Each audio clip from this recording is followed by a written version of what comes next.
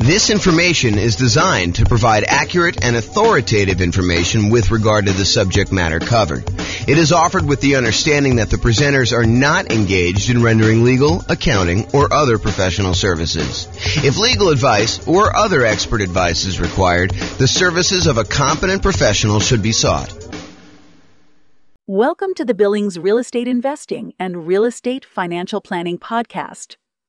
Learn all about investing in real estate in Billings, Montana, with a combination of real estate financial planning and modeling with numbers specific to Billings, plus syndicated, more generalized recordings of live and pre-recorded real estate investing classes. Not all of them specific to Billings. Be sure to stay tuned after the podcast for a message from our sponsors. Well, good afternoon and welcome everyone. This is James Orr, and we are doing something brand new. I've never done this before. I've been watching these reaction videos where we have musicians listen to bands for the first time, and we get their kind of like natural, unscripted reaction to hearing some of these epic songs. And so I thought I would do something that I've never done before, and that is a chart reaction video from James. So I did look at these for the briefest amount of time beforehand, but I didn't really prepare anything written. So what I wanted to do is a housing starts reaction video. So these are charts. There's two charts that I'm going to go over, and it's going to be a relatively short video. I'm trying to get these kind of like podcast episodes down to about 15 minutes each, so we'll see how I do on this one. But this is Bill McBride from the calculatedriskblog.com. If you haven't seen his stuff, some really good data on there about the real estate market. And he shared an article from a housing economist, Tom Lawler, who I'm not super familiar with, but seems like a pretty smart guy from what the article said. And he had two images in there about housing starts. One of them was for single family homes, and the other one was for 5+ multi-unit. And so real estate investors that are interested in new construction or specifically like larger multifamily, 5+ units, kind of multifamily properties, you'll find these charts super interesting. And I think I'm going to talk a little bit about inventory. So I'll put the URL to the actual article with the two images in the show notes for you if you want to go look it up. And I'd recommend you check out Bill's blog for some additional content over time. But this is what I'm going to be going over. So here's chart number one. And chart number one, it's a chart going all the way back to 1969, all the way through to basically current time. And this is October of 2022 that we're recording this. And it came out, the post was sent to me today via email. And it is the new construction, housing starts, and completions. So it shows two lines on here, basically one showing how many new construction properties, 1-unit structures, so single-family homes, were started, and then how many were completed. And the two different lines show you how many were started and how many were completed, so you can get a gauge of, if we're starting a whole bunch and then we have a little delay in when we complete them or what's exactly happening. In addition, on this particular chart, Bill McBride also points out any recessions we had. So the recessions are these vertical blue bands showing you when we entered recessions. And so the numbers are in thousands. So it started off in 1969. We had about, just eyeballing it there, about 900,000 new construction starts, and it is seasonally annual adjusted rolling average for these. So it kind of gives you an idea of what the past 12 months were for doing this. So in about January of 1969, we were doing about 900,000 new construction properties being started, and about 870,000 or so actual completions. And so the number of starts exceeded the number of completions. So we were basically we were starting more than we were delivering, if you kind of think about it that way. And then that started, in 1969, we started on a decline. And so we started to decline as we headed into a recession in about 1970 or so. And so at that point, the number of starts went slightly under the number of completions. So we started building fewer, and by we, I mean like the nation. So this is not just me. And I assume this is U.S., by the way. I don't know if it's true or not, but I believe this is the United States housing starts and completions. And so anyway, going into 1970, they were starting fewer than they were completing. So we had this kind of reversal as we entered that recession. And then there was a bottoming out, so, probably midway through 1970. And we started, starting more than we were actually completing. And so during the period from about 1970, midway through 1970, all the way up to a peak on about, what year is this or so, 1973 or so, we were starting a lot more than we were completing. And then we kind of tapered off. So in 1970, it kind of peaked out at about 1.3 million housing starts. And we were completing about 1.2 million. So we were kind of delayed a little bit getting these started. And then we started starting fewer until we kind of let the kind of market catch up and our completions kind of lag behind as we entered into the recession. So one of the interesting things to kind of point out about this chart so far is it looks like the new construction start tapering off before we enter a recession. So this is sort of a early warning sign that we're heading into some trouble. I mean, just from the data so far. And it's only like, one little crest to kind of give you an idea of that. But I have a feeling this trend is going to kind of go there. And it's not going to be universally true, but I think that you will see that it is sometimes mostly true. So anyway, we had this kind of peak of starts and then it lagged behind as we went through this recession, starting in about 1974, running through all the way through 74 into 75, where we were starting fewer than we were completing. And then we bottomed out again around, I don't know, whatever this is, 820,000 or so starts, about 800,000 completions. I'm sorry, 820,000 completions, about 800,000 starts. And then after the recession was kind of over, the blue band is kind of done, then we started to rise again from 1975. So 1975, we had a few good years here where the number of starts was increasing rapidly until we got over 1.4 million starts and the completions were lagging behind. But then around 1977 or so, we started kind of as a stabilized a little bit around 1.45, 1.5 million starts. And the number of completions was under 1.4 that we were doing. And then eventually, about a year later, we were kind of hovering around that 1.45 million.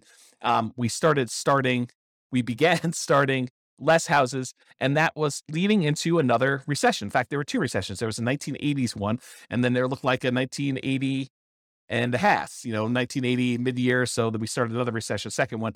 And so during those times, we had a slowing in the number of starts and a slowing in the number of completions that we got through. And we also dipped again as we entered that second one. So we kind of significantly reduced the number of starts we had back down to low 800,000. But then we jumped back up a little bit right before the recession to about, almost 900,000. But then we dove back down significantly as we entered in the second recession, about 1981 and a half, all the way down to 600,000 starts. So 600,000 starts was pretty low for the time, for looking back historically. We don't get lower than that again until we get to 2008. So anyway, then after this recession in 1983, the number of starts increased and the number of completions kind of lagged behind, but we were always around this, a million or so once we got up to kind of speed there with the number of starts. It kind of peaked out at 1.2. And then we had another recession in the 1990 mid-year or so, and we did kind of start coming down. This was a slower decline than we'd seen in the previous two. So we kind of started not building as much in 1987, and it slowly declined all the way through the end of that recession after 1991. And then from 1991, we were doing about 800,000 starts at about that point. And then from about 800,000 starts all the way up, it kind of grew. There was a little bit of a pullback in 1994, a little bit of a pullback again in 1996, a little bit of pullback in 2000, but we were always above this 1 million starts mark going to there. And we eventually peaked out in about 2006 or so, where we had about 1.7 million housing starts. Now, remember, this is 2007, right before we had this big real estate market crash. And some would argue that, there were signs of stuff going on there, but the builders were aware. I mean, they knew what was going on. They started doing less starts with their housing. And we saw a significant, precipitous drop from the about 1.7 million housing starts through the recession in 2008, 2009, where it bottomed out at about low 400,000. So we went from producing about 1.7 million to about 400,000 new construction starts. Now, at this point, I want to pause. And I want to tell you that if you just eyeball it, I haven't done any math on this, but if you just eyeball it, it looks like the average. There are definitely times significantly above, there are definitely times significantly below, but the average number of housing starts is about 1 million. Sometimes it's as low as, the 400,000 that we just kind of talked about, 600,000 back in 1982. But it's been as high as, 1.45. It's been as high, and that was in 1978, or as high as 1.7 million back in 2006. But overall, we've kind of hovered around this 1 million housing kind of points. And remember, this is going all the way back to 1970. Was the population of the United States lower or higher than it is now? It was lower. And so one might expect, a reasonable assumption might be that with an increasing population, we might need to build more housing, kind of replace the old stock that's being demolished or kind of getting removed from the circulation there, and also an increasing population there. So for a period of time, going from whatever this is, 2010, all the way through to about 2021. So about 11 years or so, we were significantly below that 1 million per year mark. So we were producing, new construction was starting less than 1 million houses. So we had a net shortage of properties that we were starting at that point. So if you think about this, we were building fewer than we needed for the last decade or so. And in the last year or two, if we look at, this is 2022 right now, and we kind of just dropped off. But if you look at the last couple, we were producing, I don't know, maybe close to 1.2 million, probably 1.15 million properties. And then we kind of started tapering off. We had a little decline here. I think this must have been kind of COVID happening here. And then we kind of bumped back up, maybe some supply chain issues and things of that nature. But we've noticed the last, whatever time period this is, maybe half year or so, we've seen a drop off in the number of houses being started. And we were going from about 1.15 million to the last data point on here, which looks like toward the end of the year. So probably right about now, it's probably about 1.1 million. And the number of completions is lagging behind.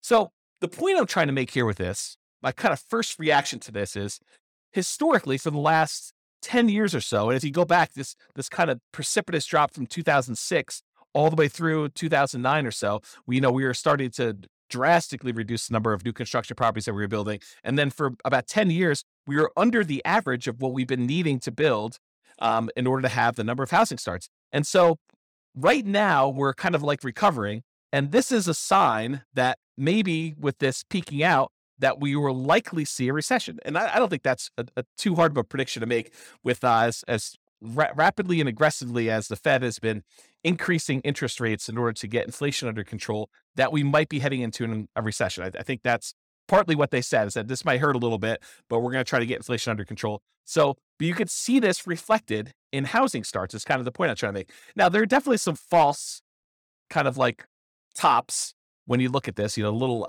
apex here for 1994, where it looks like there was kind of a turnaround, but we didn't head into a recession. Another one, 1996 or so, where we didn't quite enter a recession.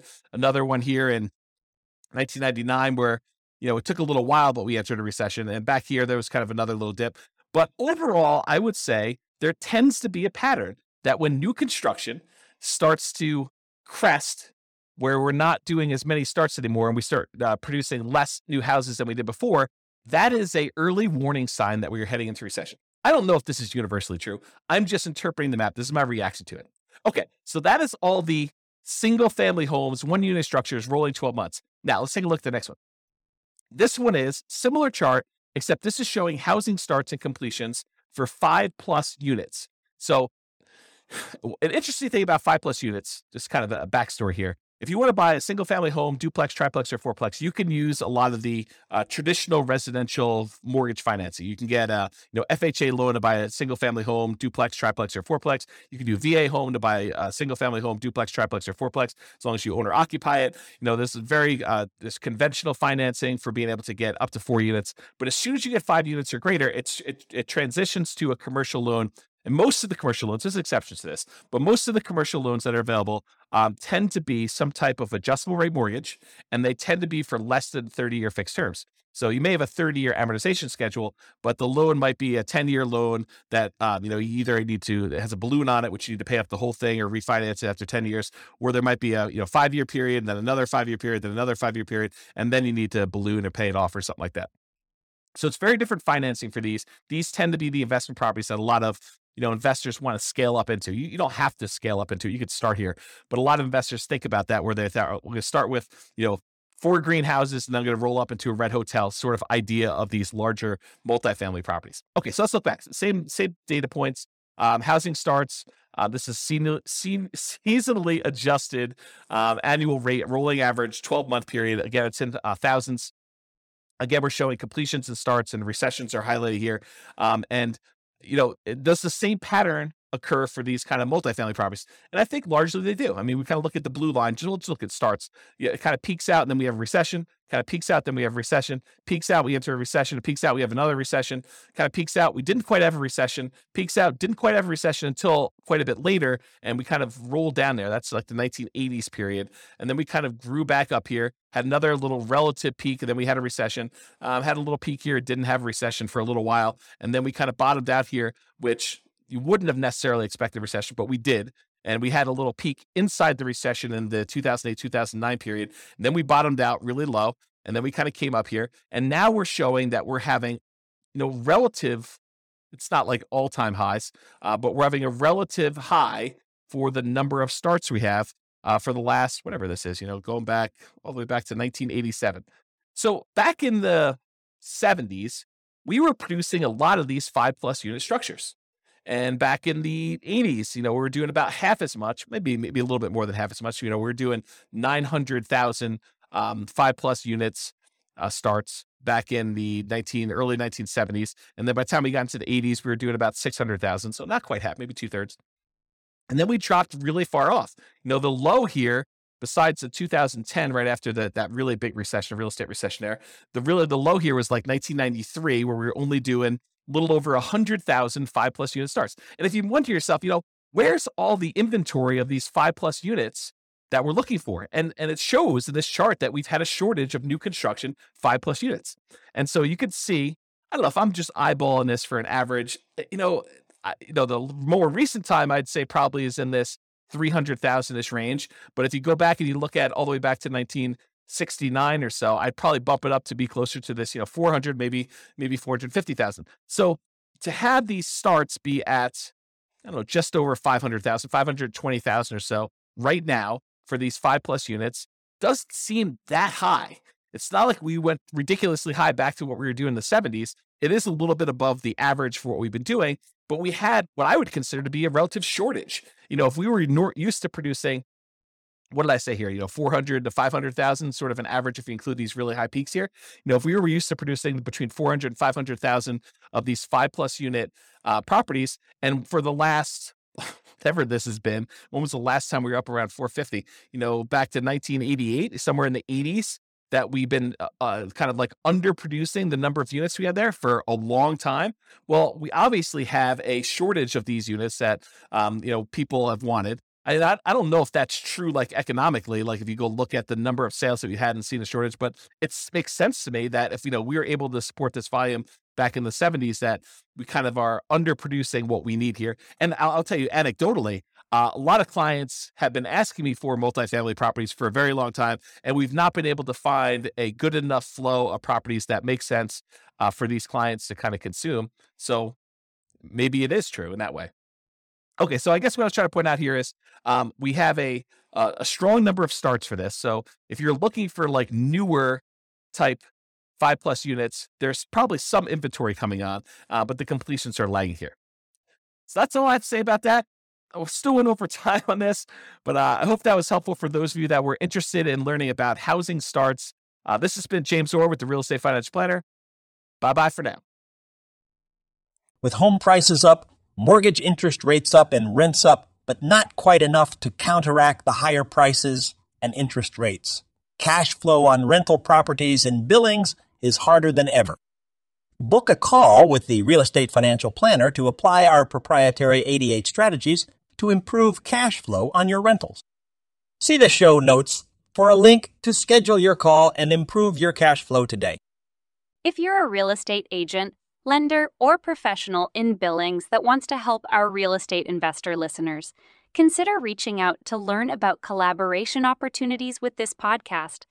We'd love to add more value to our listeners by having you assist our investors buy, sell, and finance their real estate investments. See the show notes to schedule a call to discuss collaboration opportunities.